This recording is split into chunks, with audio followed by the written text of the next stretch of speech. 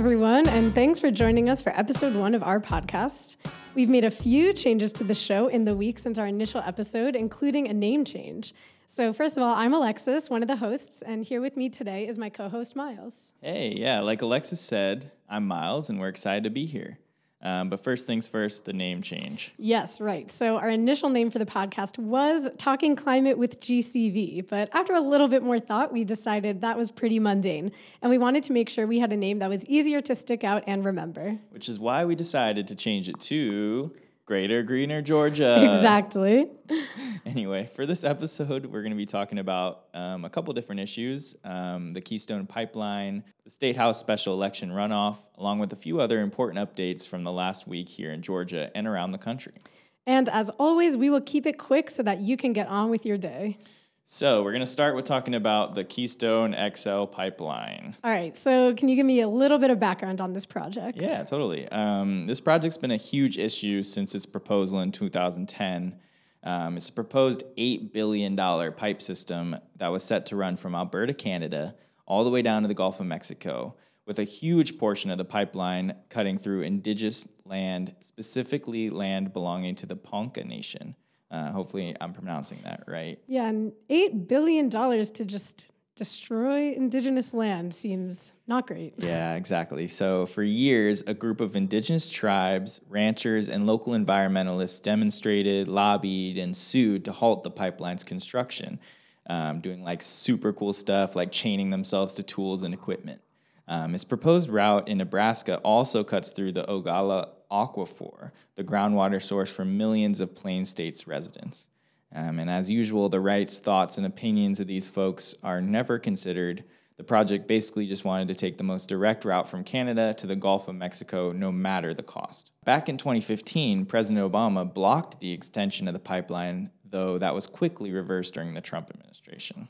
Okay, so jump to now. What's the status of the project today? Yeah, well, after nearly 10 years of political activism, standoffs, lobbying, President Biden officially revoked the cross-border presidential permit needed for construction, bringing the plans for the pipeline fully to an end. Wow, it really takes so much activism and work just to get the point across sometimes. It's mind-blowing. I know, and it's like we could spend hours covering all the different facets of the story, but its important thing is that it's a major critical win for environmental activists and organizations, and it shows the power of organizing and putting pressure on government officials can really achieve something great. Which, if we have a second... Yeah, totally. I just got an article today from a coworker from The Guardian talking about another pipeline called the Line 3 pipeline, which is very similar to the XL pipeline that Biden has yet to take any action on. Basically the same background, a new proposed pipeline running through indigenous land, through wetlands and freshwater points. As of last week, around 200 people have been arrested while protesting the site. It's just so crazy that literally months after one project is finally stopped, after 10 years, we see another project happening. So when are they going to learn that we don't want these pipelines? Yeah, that is disappointing, but not surprising. Next up, let's get a little more local and talk about the State House special elections. In short, 2 State House representatives resigned recently, leaving their seats open and causing a special election to happen on June 15th.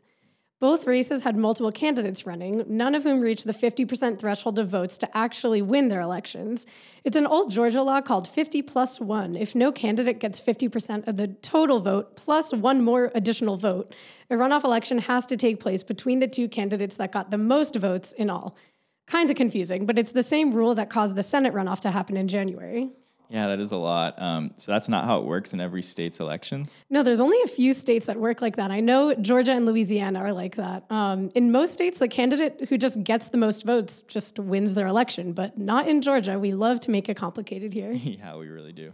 So anyway, Georgia State House Districts 34 and 156 both had seats to fill and too many people wanting to fill them. So that's why there's a runoff for this special election coming up on July 13th.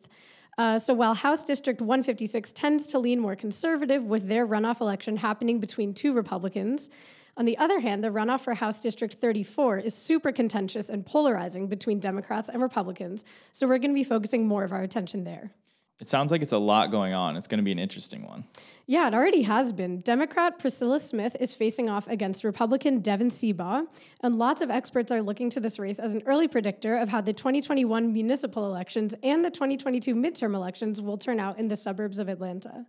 This seat represents part of Cobb County, which is a historically Republican area that just turned blue in favor of Biden, Ossoff, and Warnock last year. Priscilla ran for this seat back in November and very narrowly lost, so it's no surprise that she stepped back up to the plate to run again when the seat became vacant. There you go. That's dedication right there. On the other hand, Devin Seabaugh has a background in the healthcare industry and has never run for office before, but his lead with 47% of the vote in last week's special election could be foreshadowing a win for him next month. Wasn't his son on The Voice? Yeah, he was. He didn't win, though, so we'll see if that runs in the family. I guess we'll see next month. Yes, we definitely will. And so to get more information on their election, I reached out to both of the candidates for a brief conversation about why they're running, what environmental issues they feel are the most pressing for Georgians today, and what they hope to bring to their community of House District 34. They're both incredibly busy people, as you can imagine, but I was able to get a hold of Priscilla for a quick conversation, and here's what she had to say. I have a lot of familiarity with state politics. I've spent a lot of time at the Capitol. Decided that I would challenge the incumbent Republican. Right now, the most important issue facing us policy-wise is the interruption of our ability to vote, is free and fair elections. And if we don't have free and fair elections, effectuating any kind of change or protection for the environment is going to go by the way. There are a number of issues facing protecting the environment that we need to be attentive to. We need to hold Georgia Power and the Southern Company accountable.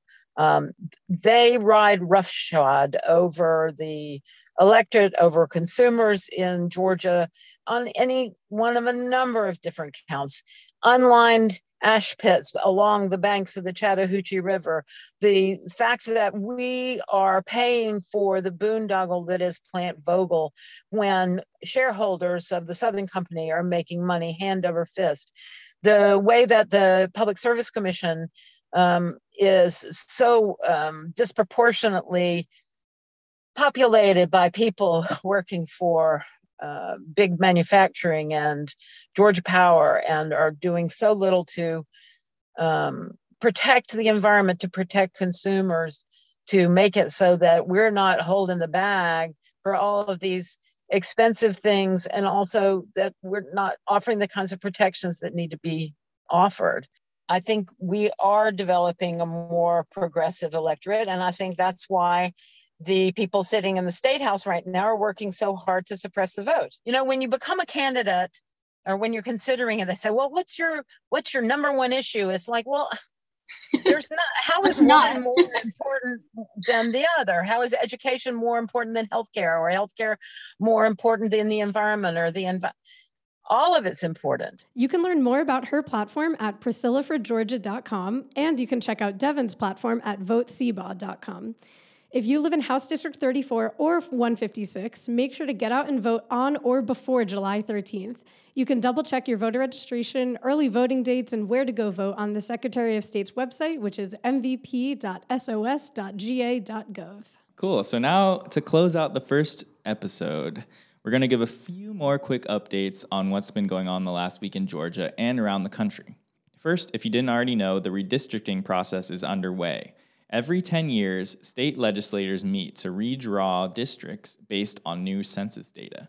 It can be a pretty messy process, which is why we encourage you to speak up and make sure we are represented fairly for the next decade. There are a lot of public hearings coming up that you can listen to and participate in. Just check out fairdistrictga.org for the latest information. Next up, the Atlanta forest that you may know by the name Prison Farm. Atlanta Police and Mayor Keisha Lance Bottoms have proposed turning about half of the forest's acres into a massive training facility for Atlanta police, including shooting ranges, explosion testing, a road course to practice car chases. You get the picture, and it is not pretty. The good news is that last week, due to overwhelming opposition on this project from the public, Atlanta City Council's Finance Committee voted unanimously to delay a decision on whether or not to approve this facility, which at least gives us all a little bit more time to make our voices heard to save this green space. You can check out Defend Atlanta Forest on Instagram to keep up with this fight and make your voice heard. On the topic of saving our green spaces, we want to give a quick shout out to our beloved Georgia Congresswoman Nikema Williams for introducing the WISE Act. WISE stands for Water Infrastructure Sustainability and Efficiency. This legislation will set aside 20% of the Clean Water State Revolving Fund for environmentally friendly and climate-resilient water infrastructure projects. As Williams herself says, clean water is more than an environmental issue, it is a human and civil rights issue. And lastly, as you probably already know, Juneteenth was officially made a federal holiday last week. It's the first new federal holiday added to the calendar since MLK Day was created almost 40 years ago. The national recognition of Juneteenth is getting a bit of a mixed reaction from the people. While it's certainly not bad that it's an officially recognized holiday, many people think the move seems a bit too symbolic in wake of actual tangible things our government could be doing to help out Black Americans, like increasing the minimum wage, looking into reparations, passing the For the People Act. I don't know. There's a lot more that could have been done. It's a whole nother podcast. Yeah, it really is. Anyway, that's everything we have. Thanks for listening to Greater Greener Georgia. We'll see you next time, and make sure to tune in anywhere you get your podcasts. Thanks so much.